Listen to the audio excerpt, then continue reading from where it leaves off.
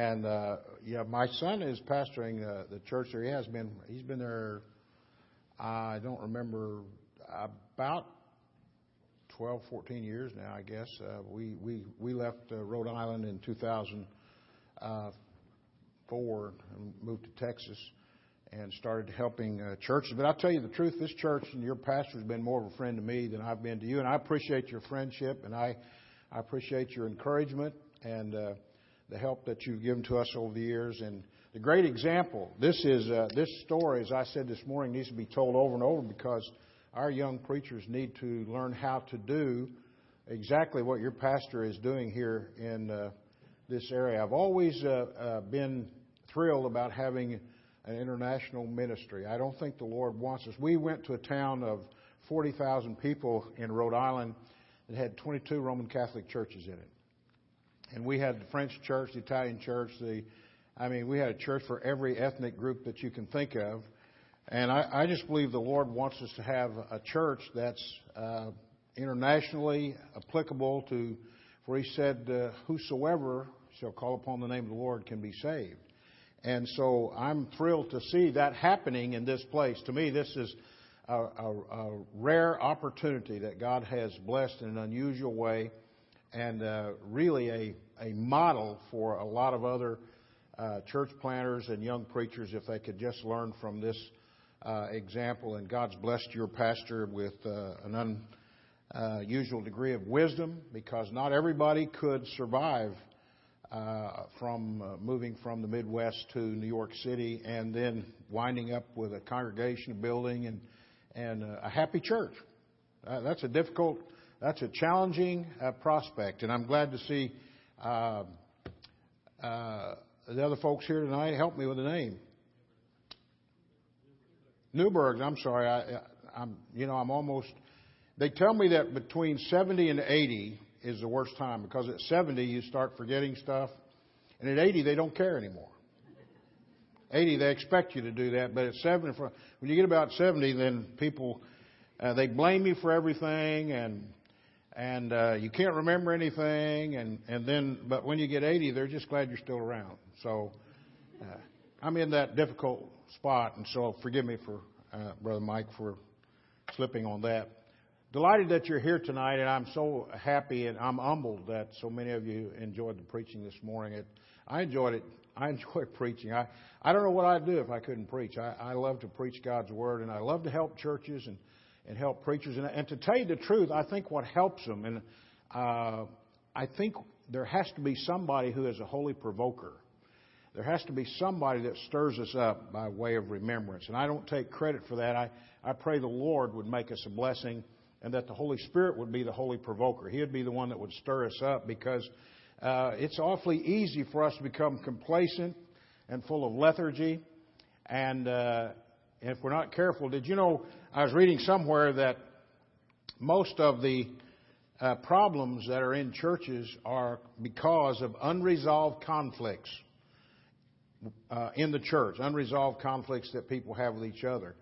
And we're so thankful when we find a church that's well balanced, happy, full of people that love God, and they do what God expects them to do. It's a blessing. I was reading about an Englishman that was seated on a train between two ladies who were arguing about the window. One claimed that she would die of heat stroke if it stayed closed, and the other one said that she would die of pneumonia if it was opened. And the ladies called a conductor who did not know how to resolve the conflict. He didn't know what to do. But there was a man sitting nearby, and he spoke up. He said, "First open the window, and that'll kill one of them. Then close the window, and that will kill the other one. Then we'll all be able to have some peace." And that may bring peace, but God really wants us to negotiate a settlement with people. I was talking to a preacher last year, some time back, and he said, "I hate politics." He said, "I hate politics. I'm not going to get involved. I don't want to go to a fellowship meeting.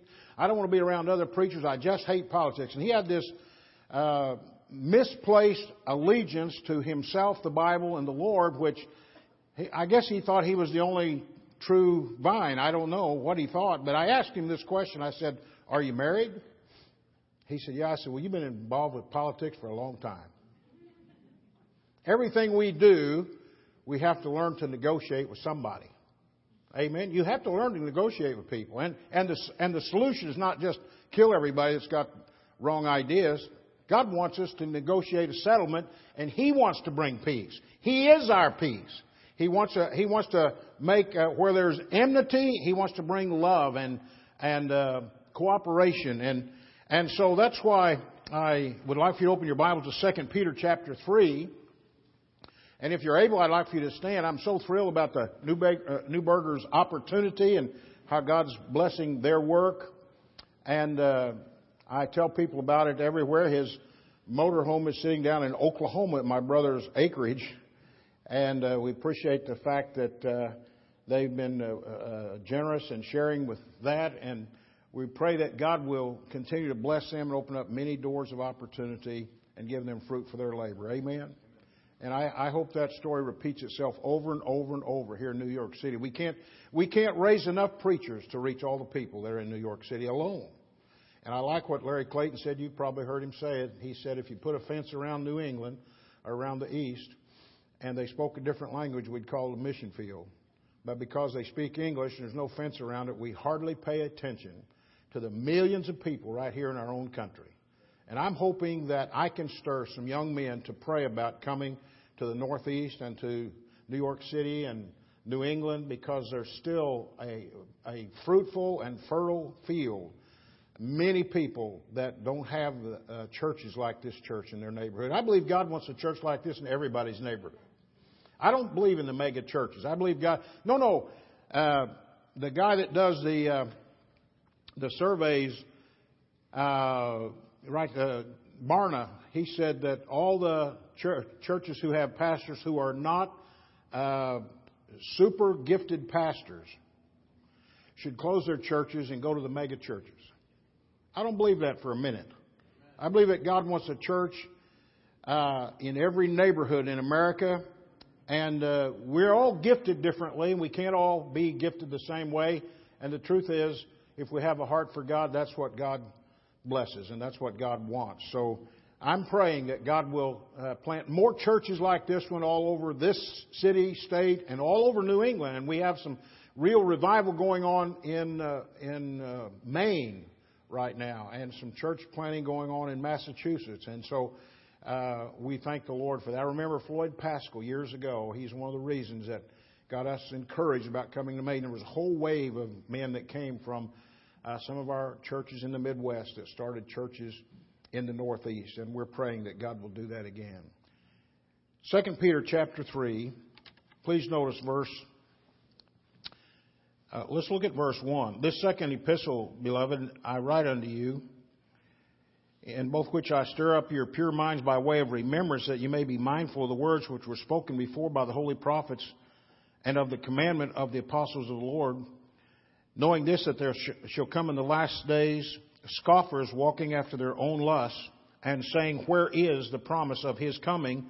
For since the fathers fell asleep, all things continue as they were from the beginning of the creation. Now go down to verse 9.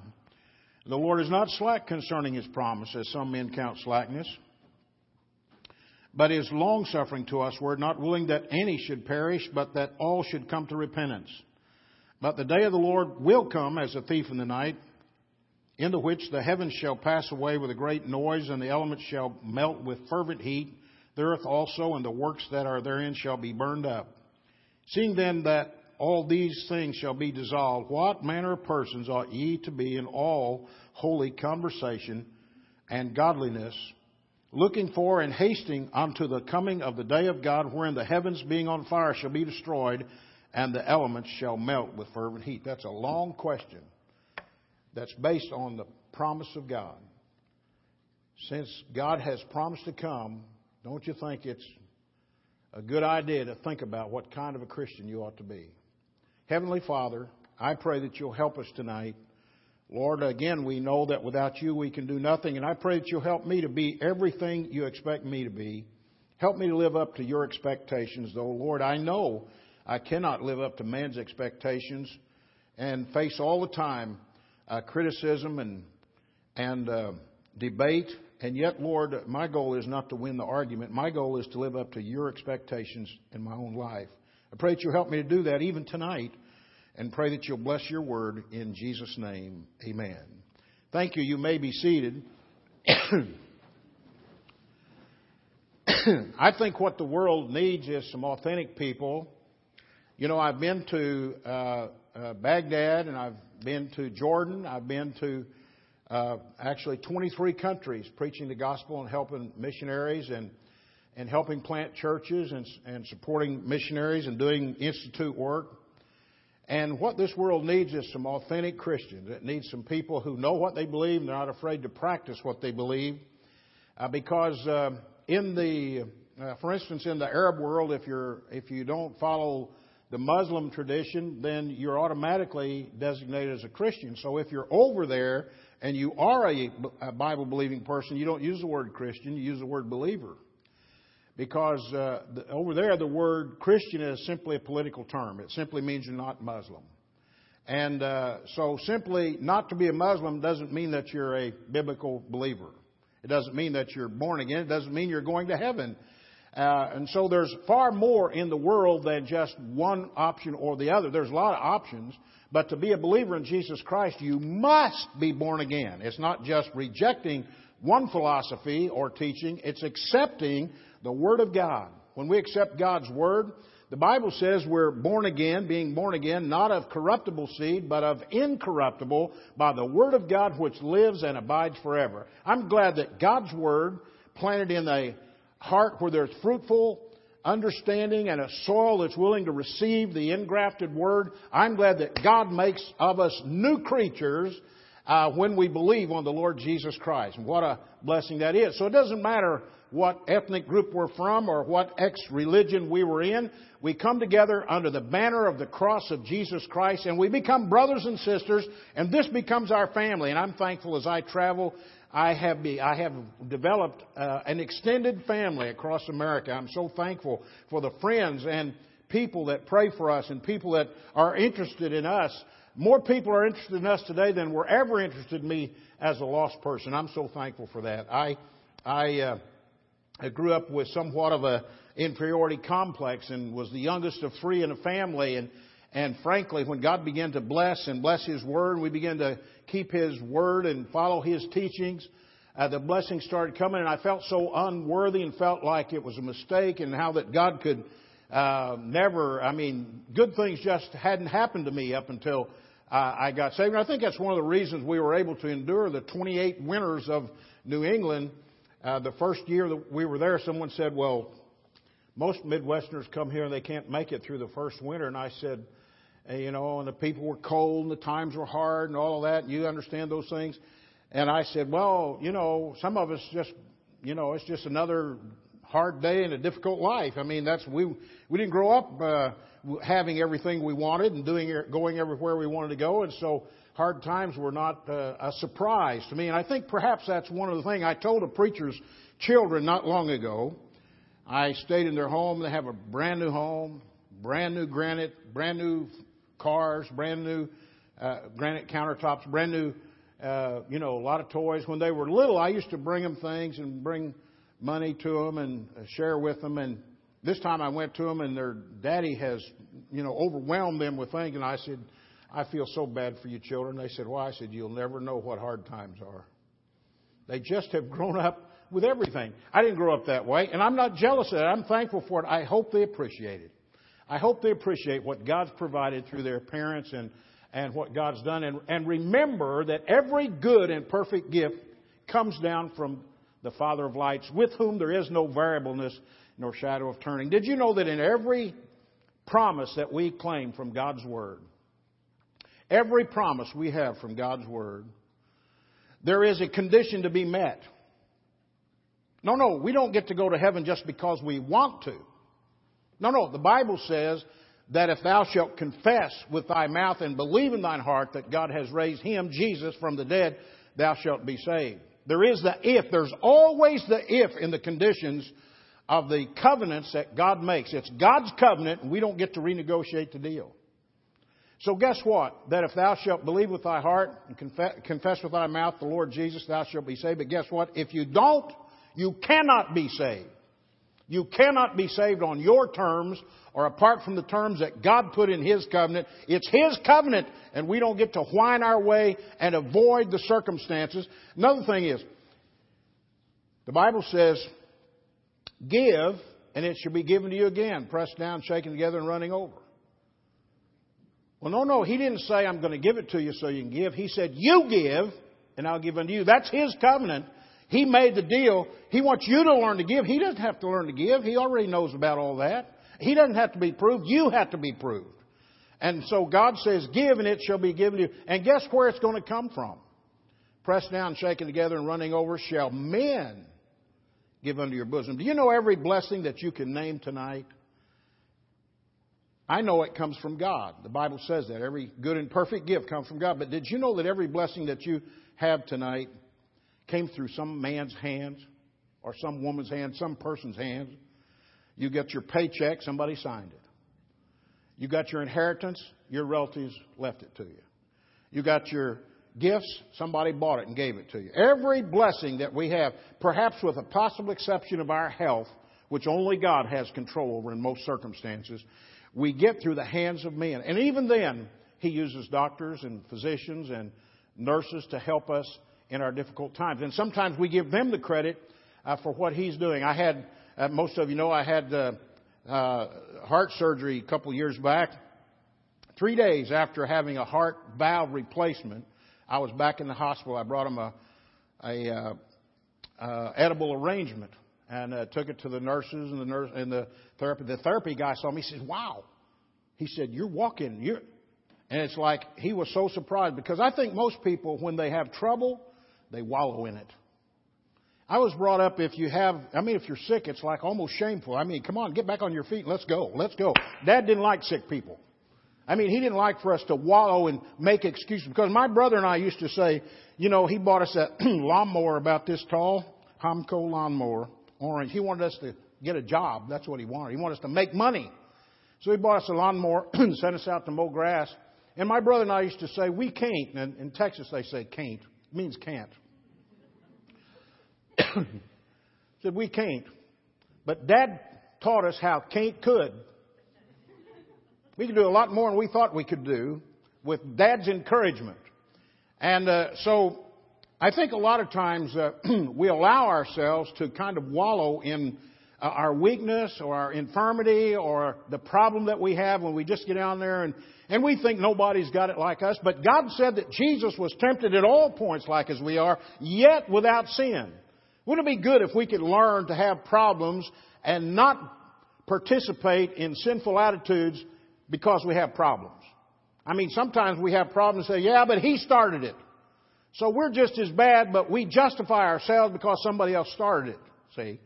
And so we're living in the last days. I don't know how much time we've got left. As far as I understand, there's not much left to be fulfilled before the Lord returns. He promised to come again. He said, I will come again and receive you unto myself, that where I am, there you may be also. Christians need to be thinking about that. It bothers me. It really bothers me that after an attack, after these murderous things that are happening, and after all of the difficulties that our country has, that the next thing that people are involved in is a football game.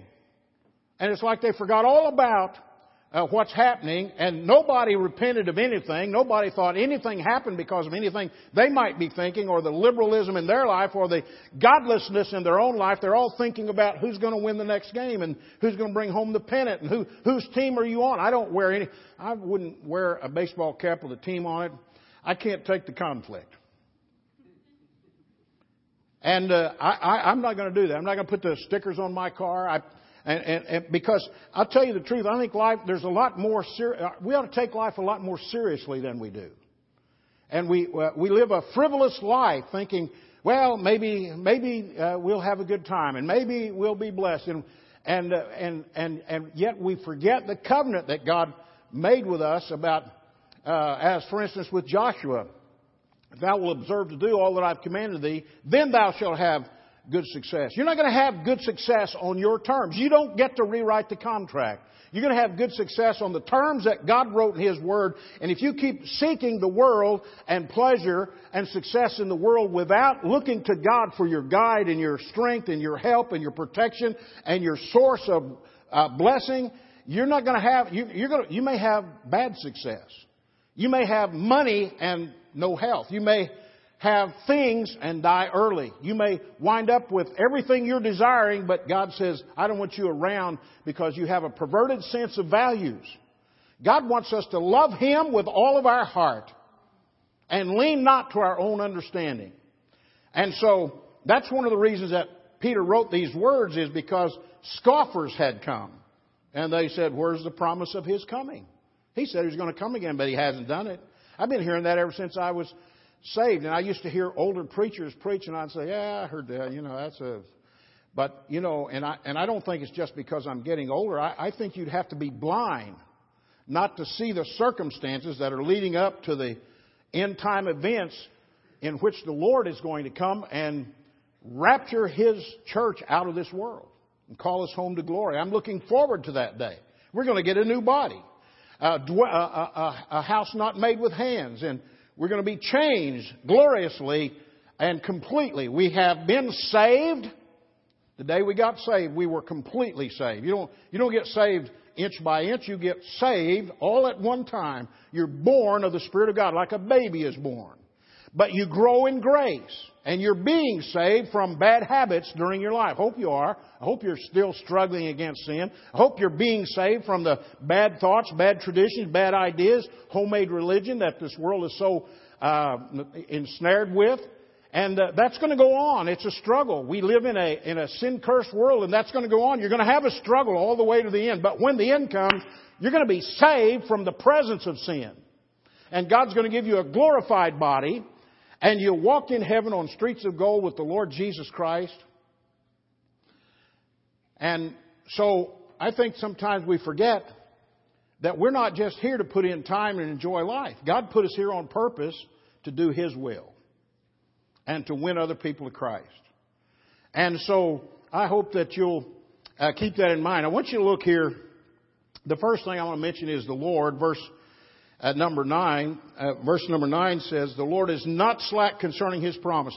God is not a promise breaker. You and I may be promise breakers. We may have made contracts or promises or commitments that we did not or could not keep. But God never has made a promise that He couldn't keep or wouldn't keep.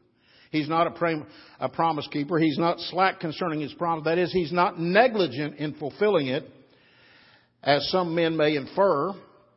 This long delay or the lapse of time which intervenes before the threatenings of God are executed does not arise from neglect nor forgetfulness, as some men suppose, but from forbearance and long-suffering in hope that sinners may repent. God's long-suffering. He wants people to be saved.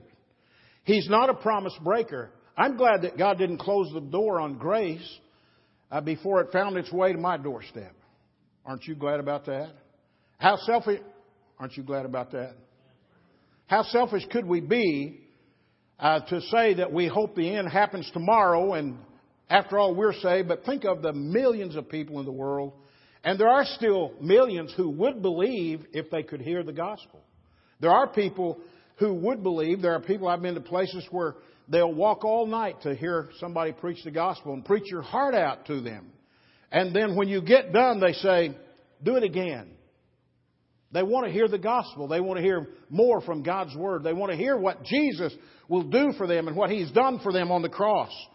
And so I think sometimes that we get cloistered with philosophy and vain deceit and the world and carnality until we think that everybody's heard it and most people rejected it. And I want to tell you, not everybody's heard it yet.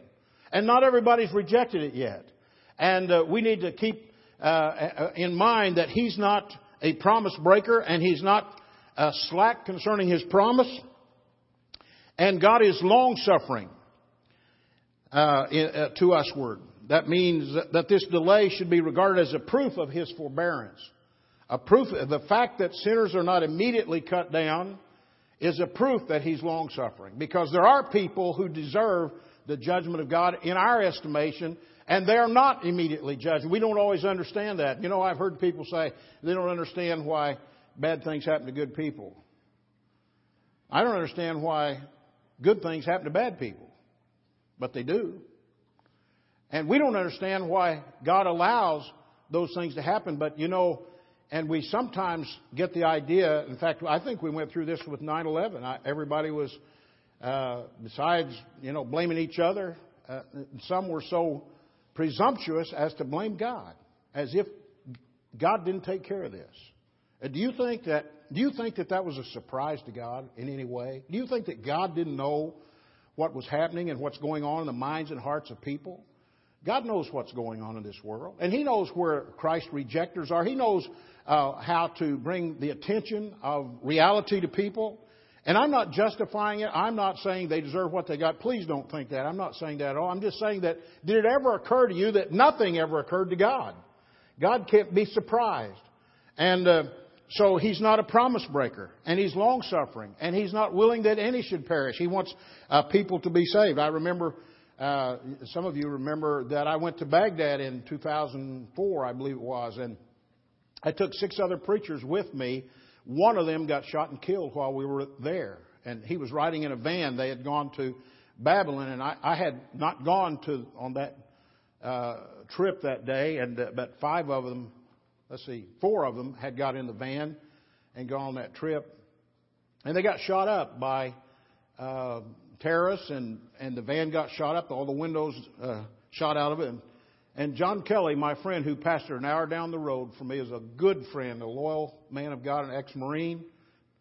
And he got shot and died that day in Baghdad. And but you know what's happened to that church?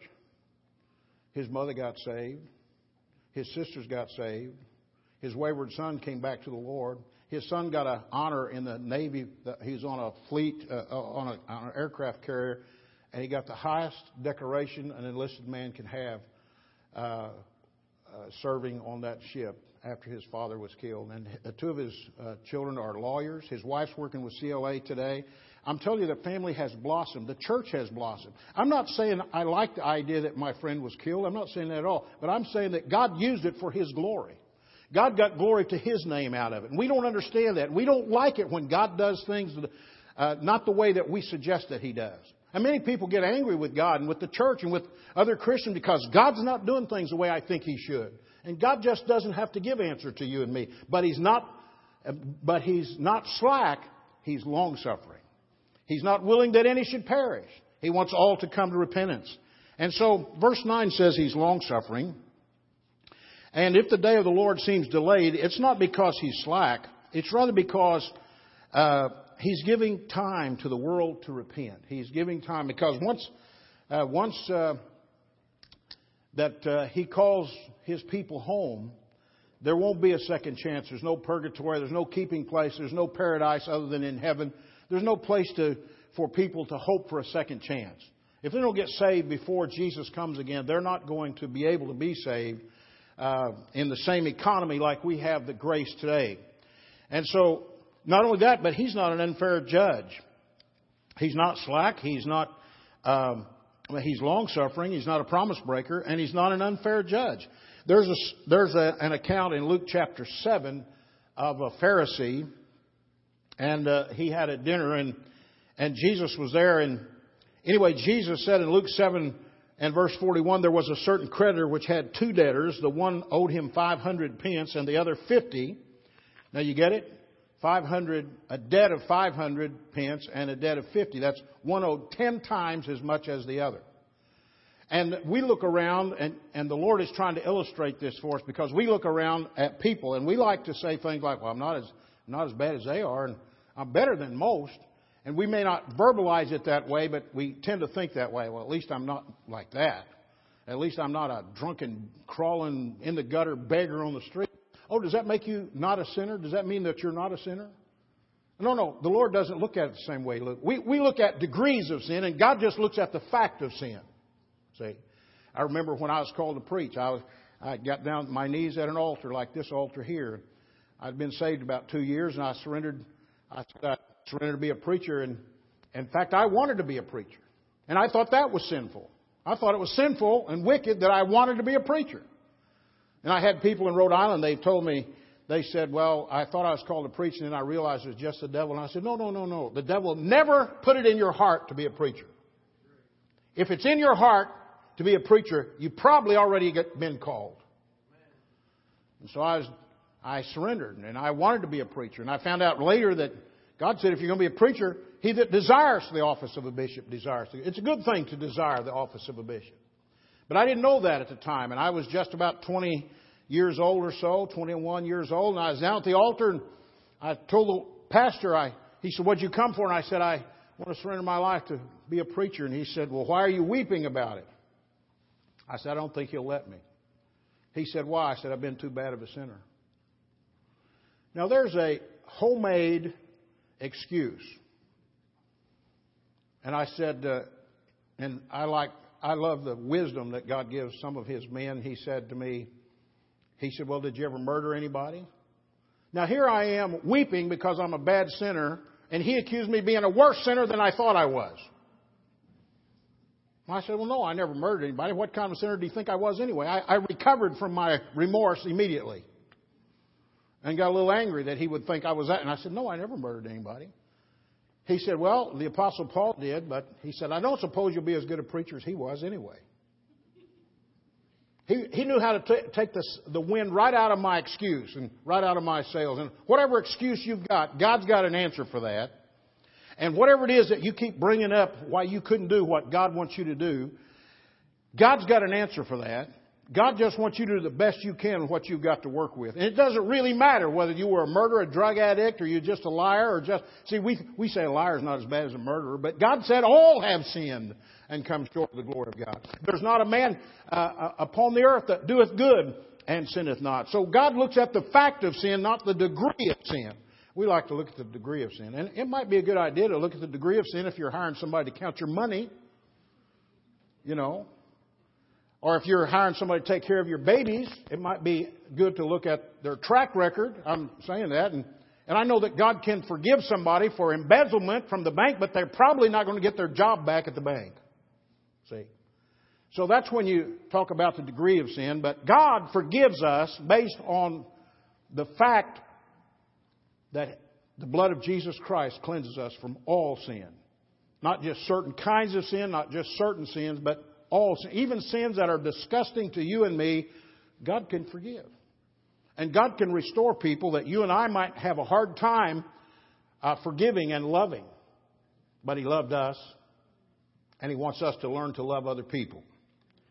And you're not going to learn that by reading books. If you're going to learn to have compassion and learn to love, you're going to learn it from this book right here. Because, compassion in many homes, in my life, there wasn't compassion. I didn't grow up around giving and compassionate people. It was more of a competition and downgrading and controversy all the time and fighting. And so whatever I know about giving and compassion, I learned from studying this book and following Jesus Christ. That's to the best of my ability. And so, and I don't say that I'm a great example, but I am different. I will say that He's still working on me, and I'm thankful that He's brought me this far. Hopefully He can take me all the way. So He's forgiving, and actually there were these two debtors. One owed Him 10 times as much as the other one. And when they had nothing to pay, He frankly forgave them both in Luke 7, verse 42. And Jesus said, tell me therefore, which of them love Him most? Verse 43, Simon answered and said, I suppose that he to whom He forgave most. And He said unto him, thou hast rightly judged. So the problem with folks that have never recognized themselves as sinners, they won't do very much loving. When they recognize they've been forgiven of a lot, then they'll demonstrate their appreciation by loving. See? And so that's why it's important to recognize our sinfulness. It's important for us to understand that we may not all have the same sin or the same kind of sin, but we all have sin. And when God forgives us, that ought to make us thankful and recognize that He loves us enough to forgive us. He turned he said, thou hast rightly judged. And he turned to the woman and said unto Simon, he said, seest thou this woman? I entered into thine house. Thou gavest me no water for my feet. She hath washed my feet with tears and wiped them with the hairs of her head. And thou gavest me no kiss, but this woman, since the time I came in, hath not ceased to kiss my feet. My head with oil thou didst not anoint, but this woman hath anointed my feet with ointment. Wherefore I say unto thee, her sins, which are many, are forgiven, for she loved much. But to whom little is forgiven, the same loveth little. So sometimes people get the idea that it's just, I have a sermon I preach, it's called They Prayed the Prayer, but They Didn't Get the Gift. Sometimes we get the idea that it's just, oh yeah, I did that. I did that when I was a kid. And they want to be included in the number of the saved and the redeemed, but there's never been any evidence that they were sorry about their sin. Never been any evidence of repentance or a changed life or a thankfulness for God's forgiveness for the wickedness that they had done in times past. They just say, yeah, I've been there and done that. Yep, did that. Check that off. Yep. I'm okay because I did that. And that's really not what salvation is about. Salvation is when we recognize the wickedness of our own deceitful heart and we ask God's forgiveness and cleansing, and He gives us a new spirit, a new idea, a new attitude towards life, towards the Bible, towards other people, and He makes us into the children of God. He's the one that does that. We don't grow into becoming the children of God. We're born into it. And when we're born into the family of God, then we need to grow in grace. And so He is forgiving. She saw herself as a wicked sinner. So did Simon. Simon saw this wicked woman who was providing ointment and water and kisses to the Savior, and he saw her as a sinner and wished that she'd just get out of the way. But she saw the Savior as a willing Savior. Simon didn't see himself as a needy sinner. He didn't see himself as a sinner, and that's why he didn't understand what Jesus was trying to teach. Here's someone that's got 10 times as many sins as you do, but they got genuine salvation because they knew what they'd been forgiven of. See, sometimes we just have a generic attitude. Yeah, I'm a sinner. But we never know. We never really admit to ourselves or to God what kind of a sinner we were. And we never ask His cleansing or forgiveness. And we just kind of want to be identified with the name Christian, with the crowd. And at least we're not like those. And at least we're not like them. And we're better than some. And we miss the point. And so God requires all to repent. Paul said in 1 Timothy 2, Verse 4, He will have all men to be saved and come to the knowledge of the truth. For there's one God and one mediator between God and man, the man Christ Jesus. So all men deserve to be prayed for because they're perishing. All men deserve to be prayed for. No, repentance is not a work that we can take credit for. Repentance is not possible without the Lord's intervention. And verse 4 of our text says that all need to be saved because they are lost. All men must share the gospel because God will have them to be saved. God wants people to be saved, and all lost men need to be saved. And I know sometimes in our shyness or the timidity that we have, we don't believe that they can be saved. But I was in the 8th grade. And was already, I remember being in the 2nd grade. I remember being in the 2nd grade. Big wall clock on the wall. I was sitting on the front row, not by choice. I was sitting on the front row of the class, 2nd grade. Big clock on the wall. The clock was just ticking very slowly, and I'm sitting there looking at it. And in my mind, I said this already, 2nd grade, 10 more years. I'm already in prison. I felt like school was prison. I hated it. And I was sitting there watching the clock tick. And so by the time I was in the 8th grade, I was a bad student. I didn't do well. I started reading adventure stories, and I read about Big Red, and I read about the Northwest Passage, and I read about horse stories and farm and ranch stories. And I got into that, and I really enjoyed it. And I was sitting in the English class next to a girl named Kathy Copeland. Kathy Copeland was a beautiful girl, about the same age as me, same class. And her father was the song leader in the Bible Baptist Church in Enid, Oklahoma. That was our hometown. I was into Longfellow Junior High School. She never invited me to Sunday school. Never. Sitting next to me the whole 8th grade year. I knew her for several years. She never invited. No. They wouldn't want a sinner like him, black leather jacket, motorcycles. No. They wouldn't want that guy to come to the youth department. Why would they want him to come? He's not like them, see. You never know what God might do. Kathy was a beautiful girl, and she was friendly enough to me, and we never became close friends. But when I got to church and I went there, I found out that she was in the choir. She was in that church and never had invited me to that church, to the teen meetings or anything. Found out another thing. The preacher's son was in that church, or was in that school. He was a year younger than me, but he never approached me, never invited me to a youth activity at all. Can you imagine what you're missing by overlooking people because of their outward appearance? Just because they look gruff and look stoic and they don't look like they want to talk. Can you imagine how that God is missing opportunity to reach people because we are afraid of their outward appearance? When all the time they may be hungering and thirsting for somebody to reach and show them the way to live and show them how they can know the truth that will set them free. And I had no idea. I was living such a hell-bent life for my own advantage and for my own sinful conduct that I had no idea what Christianity was about. I knew there was a Bible, and I knew the Bible was supposed to be God's Word, but I went to a Protestant church that taught do good and share. Give to UNICEF. That's what we learned at the Protestant church. And we hung the greens in the wintertime. We hang wreaths all up and down the pillars in the church, just like the Romish churches do. And so they didn't invite me, and so finally I got thrown out of high school. In the 11th grade, I said to somebody one day, I said, "You remember the day that Kennedy got shot?" And they said, "No, Pastor, we weren't born yet." And, you look at adults and you think everybody's got the same history. They don't. There's some young people out there. So it was the year that Kennedy got shot. No, I don't think that happened. But Kennedy got shot and I got thrown out of high school the same year. And so I went to a different school the next year, and I did graduate. Finally, played football for the Gold Bugs, the Alva Gold Bugs in northwest Oklahoma. And so I met my wife. We didn't court. No, we didn't court. We didn't have any. Nothing was according to the Bible or according to God's plan. All I can tell you is God's grace is sufficient, and He can work things out even when we foul them up. Because He's not limited as to whether or not we do what He wants. He has a way of helping us to want what He does. And so I met my wife at the A&W.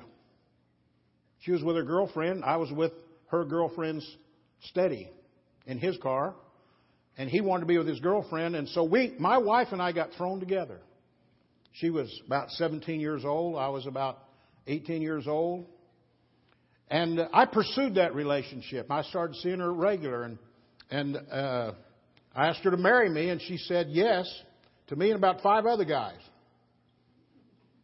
She was really playing the field at that time. And I was pursuing her. I was eager to be involved with her. And then one Sunday morning, we'd been seeing each other, I guess, about a year. And one Sunday morning, I heard her father's 56 Chevrolet drive up in our driveway over at my mother's house. And I went out to see what she wanted, and she was weeping. And she said, she blurted out, "Would you go to church with me?"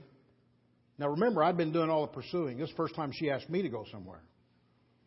I'd been doing all the pursuing and chasing, and her mother had been trying to run me off.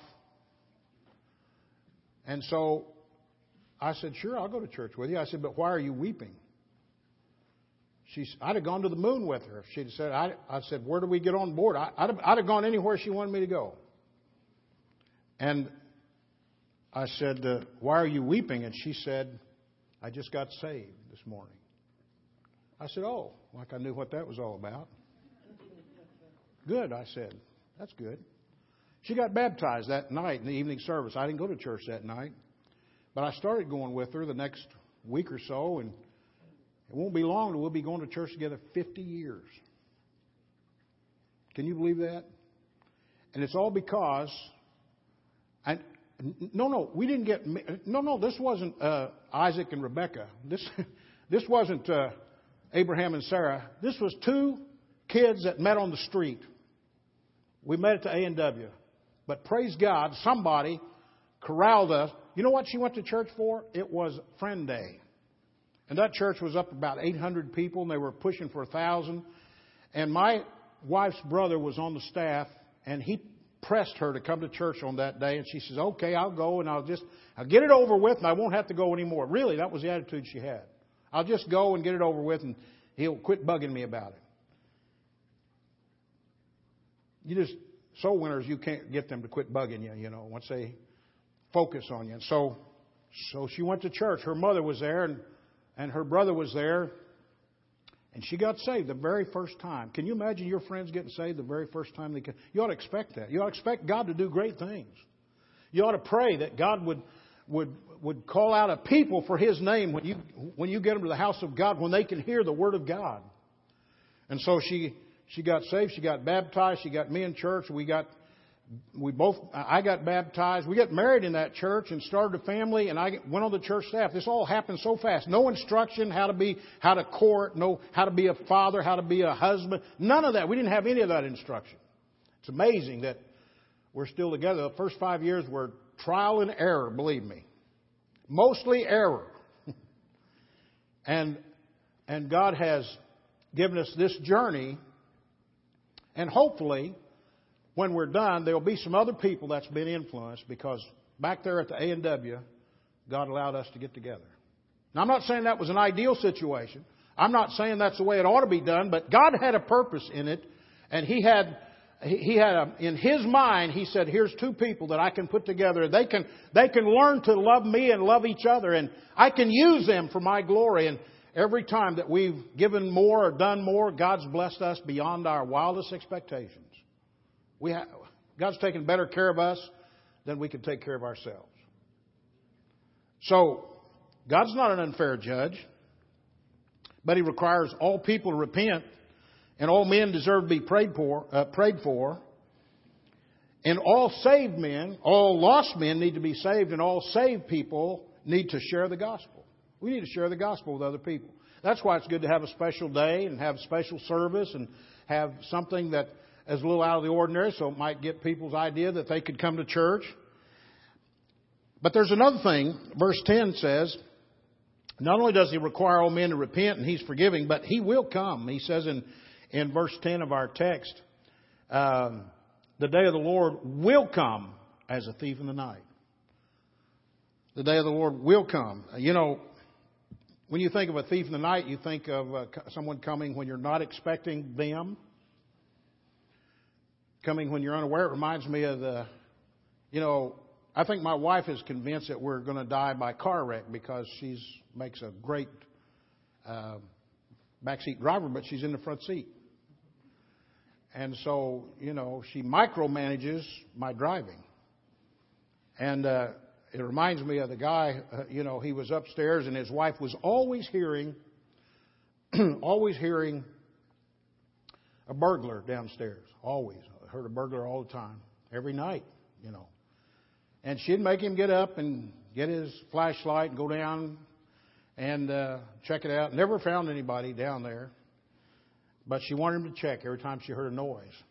So one night he goes down there and he has a flashlight and a pistol. And he goes down there and there is a burglar in the house. And he sneaks up on him. He shines the light on him. He's got the pistol and he's shaking. And the guy turns around. He says, don't shoot. And he says, oh, no. He said, I'm not going to shoot. He said, I want you to come upstairs and meet my wife. She's been expecting you for 10 years.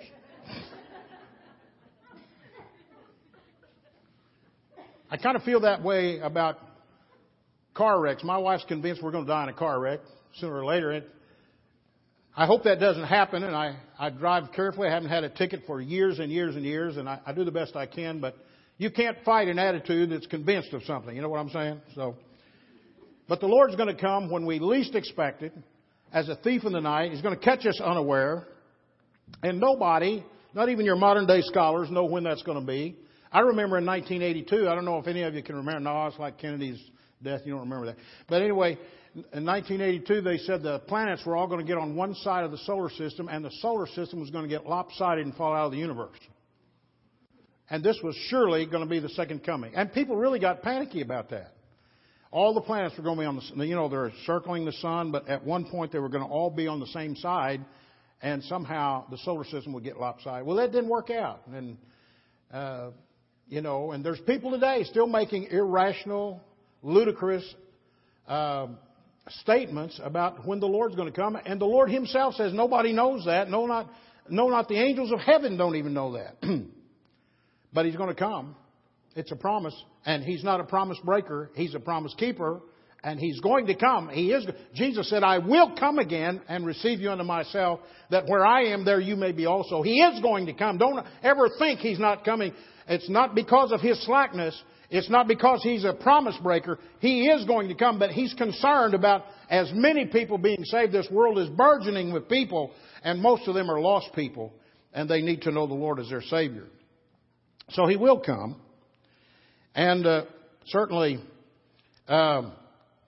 we look at verse 10. It says also in verse 10, and in the which the heavens shall pass away with a great noise, and the elements shall melt with fervent heat, and the earth also and the works that are therein shall be burned up. So we talk about the Lord. Now we mention briefly the earth. The earth will be burned up. It's going to be burned up. I've never understood people that were hoarding water and food and I don't know what all, clothes and everything, in the caves and stuff, thinking they're going to survive the end time events. Listen, if you're saved, you're not even going to be here for the end time events. And if you are saved, you need to live this life as a testimony to the Lord. It says, but the day of the Lord will come as a thief in the night. So I don't know if you remember last September, but hundreds of homes were burned up in a fire out on the West Coast. Several fires, actually. There was one, the Butte fire. And then there was also the Valley Fire in September of this last September. And in the Butte Fire, in the Valley Fire, there was 13,000 people displaced, and there was 585 homes and hundreds of other buildings destroyed. Took 2,793 fire workers to put it out or contain it, and one person was killed. And then in the Butte Fire, 71,780 acres were burned. 10,000 people were displaced from their homes. And there were 233 homes, 175 outbuildings destroyed. 4,865 fire workers on the job. And 6,000 homes evacuated and one confirmed death in that also. And so California has a website that you don't have in New York. It's called the California Wildfire Website. They have so much fire that they have to have public information. That's living in Oklahoma. You know, if you live in Oklahoma, you go to the grocery store and get a bag of groceries, a paper bag. On the paper bag of groceries in Oklahoma, you know what's on there? What to do in case of a tornado. That's a good place to put it. Everybody buys groceries. Well, California has so many fires that they had to start a website on what to do about the fires in their state. And they said it's important that you get set. Prepare yourself and your home for the possibility of having to evacuate. They said there are three main preparation actions that should be completed and familiar to all members of your household. One, there's 3 steps for getting set. One, and I say this could be applied to rescuing the perishing. Number 1, they said, create a wildfire action plan that includes evacuation.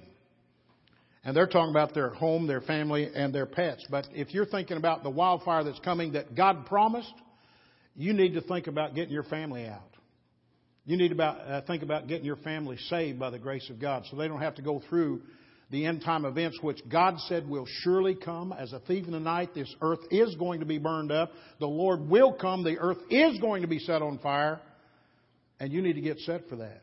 You need to understand that that's not just a pipe dream. It's not a fairy tale. It's the Word of God. As surely as He came the first time, He will come again. He promised to do that. Amen. And then, secondly, they said, if you're going to get set, you need to assemble an emergency supply kit for each person in your household. You know what the first thing I did when we have grandchildren? We have 6 grandchildren and 3 great-grandchildren. And the first thing I did for the grandchildren when they were very young is I got them little New Testaments and wrote a note to them and put my picture in there. I want them to remember that long after I'm gone, I hope they still have that little New Testament that I gave them. And that's their emergency preparation kit. I want them to read the Word of God so they can know how to escape the wrath that's coming. I want them to know how to pray. I want them to know the Lord as their Savior. I just didn't want to leave them a bunch of toys and money and things. I'd like to leave them the idea that they're the offspring of people who are believers, they're Christians, they've trusted Jesus Christ as their Savior, and we are trying to leave a heritage for them. So that's part of our emergency evacuation kit. And then thirdly, they said fill out a family communication plan. That includes important evacuation and contact information. Well, folks need to know how to be saved. They need to know how they can receive the Lord Jesus Christ as their Savior so they can escape the coming wrath. You say, well, preacher, I never heard anybody put it like that. I know. We all just kind of going through life, and just not expecting the Lord to come, and we think He's slack concerning His promise. And we go to the football games, and we get involved in hockey and baseball and everything else, and we're not even paying attention to the end-time events as predicted in the Word of God. So that brings me to the third point. It says, not only the Lord and the earth, but I want you to look at verse 11. It says, seeing then that all these things shall be dissolved, what manner of persons ought ye to be in all holy conversation and godliness? So we talked about the Lord, the earth, and you. Because here we are, and we're not living back when Noah was alive or when Adam was alive. We're living in the time when we have an open-ended promise for the Lord to come, and that His long-suffering is going to end. The age of grace, the church age, is going to end one of these days. And so He says, wherefore, beloved, seeing you look for such things, be diligent that you may be found in Him in peace, without spot and blameless. Peter said that in 2 Peter 3:14. So as you see such a state of things shall take place, and you have the expectation of enjoying the blessedness of it, and we all who are saved are going to enjoy the second coming. We're going to be glad to be at home and be with the Lord, but there's going to be a lot of havoc and devastation and heartache for those that are left behind. Lots of it. And so we ought to be diligent in the use of every means and influence of our lives and the grace that God gives us, that we may be found of Him, the judge of the quick and the dead, without spot, without any contagion of sin in our soul, and blameless, holy and innocent, but useful in our lives. For it says we ought to be found of Him in peace. And we ought to have the peace of God, we ought to have the peace with God, and we ought to have peace from God. When the angels announced the birth of Jesus Christ, they talked about peace on earth. But the peace on earth was not peace from army to army. It's the peace that comes from within. We have peace with God because Jesus Christ. He's the Prince of Peace. He's the one that takes away the warring that goes on between us and because of sin in our life. And He gives us peace with God. And Paul said we're justified by faith and we have peace with God through our Lord Jesus Christ. So he said not only in peace but without spot. That means unrebukable.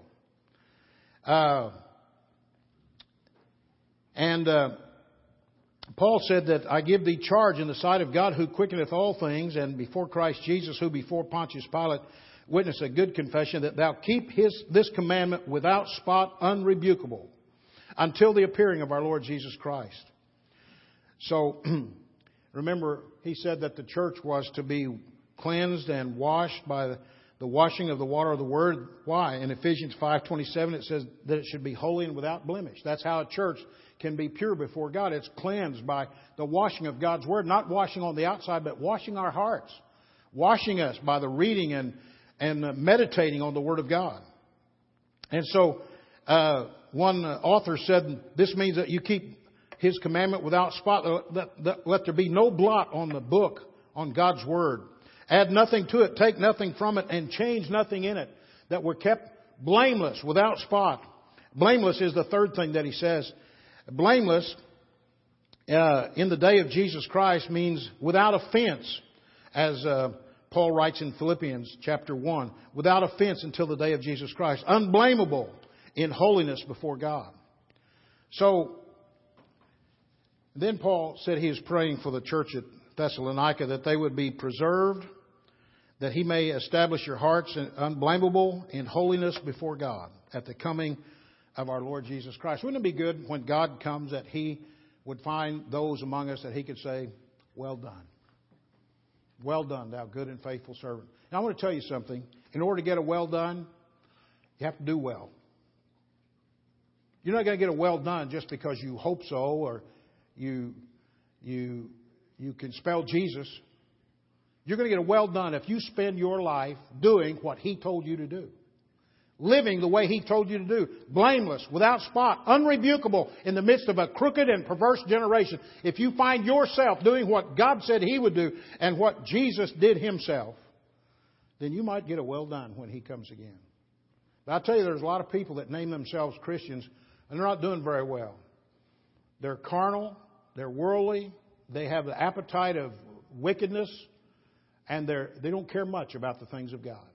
No, they're too busy to get involved with church activity. They're too busy to go on visits. They're too busy and they have too many expenses to give to God and do the things that God... Listen, God doesn't need your money. He needs your allegiance. He doesn't need your money. God could make the trees grow money, but when you give money, it shows you honor Him as your Lord. That's the difference. We don't take up money because God needs it. God doesn't need anything. And He's not surprised by anything.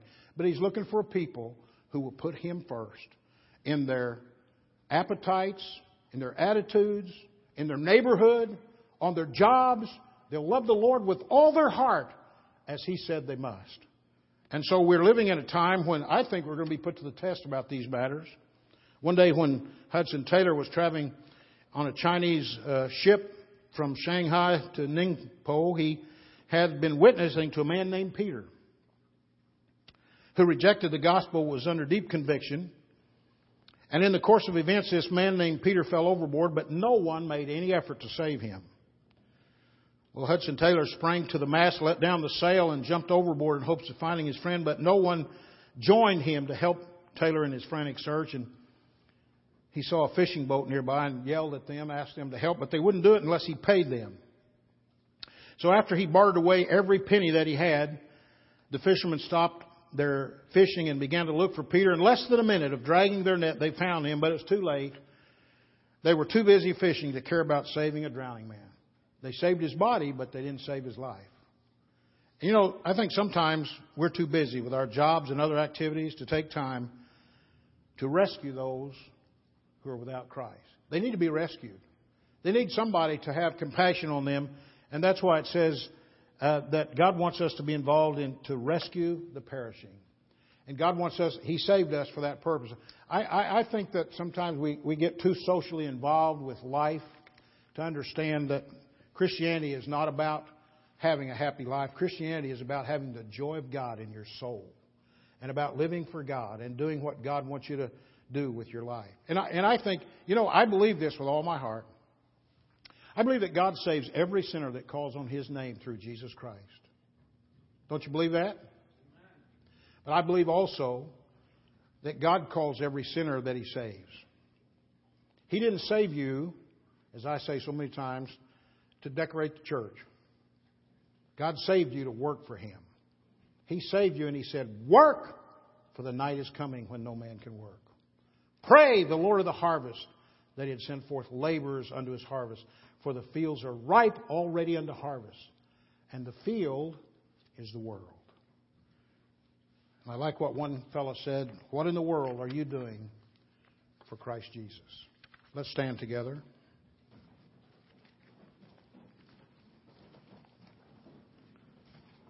Every head bowed. Father in heaven, we love You tonight. And we thank You for the good things that have already come from the efforts of this people in this place. And Lord, if there's even one here that has a spirit of mediocrity or slothfulness, I pray that being surrounded with so many lost people that are so near to their eternal destiny, that You'd help us, each one, to shirk off the works of darkness and walk in the light as Jesus is in the light. Thank You today for this church and this preacher and these people. And I pray that You'll Help them, Lord, not to be offended, but rather to see that you've saved them on purpose for your own glory. And I pray that they'll submit themselves to everything that you want for them and do the best they can with what you've given them to work with. And we'll thank you for it in Jesus' name. Amen.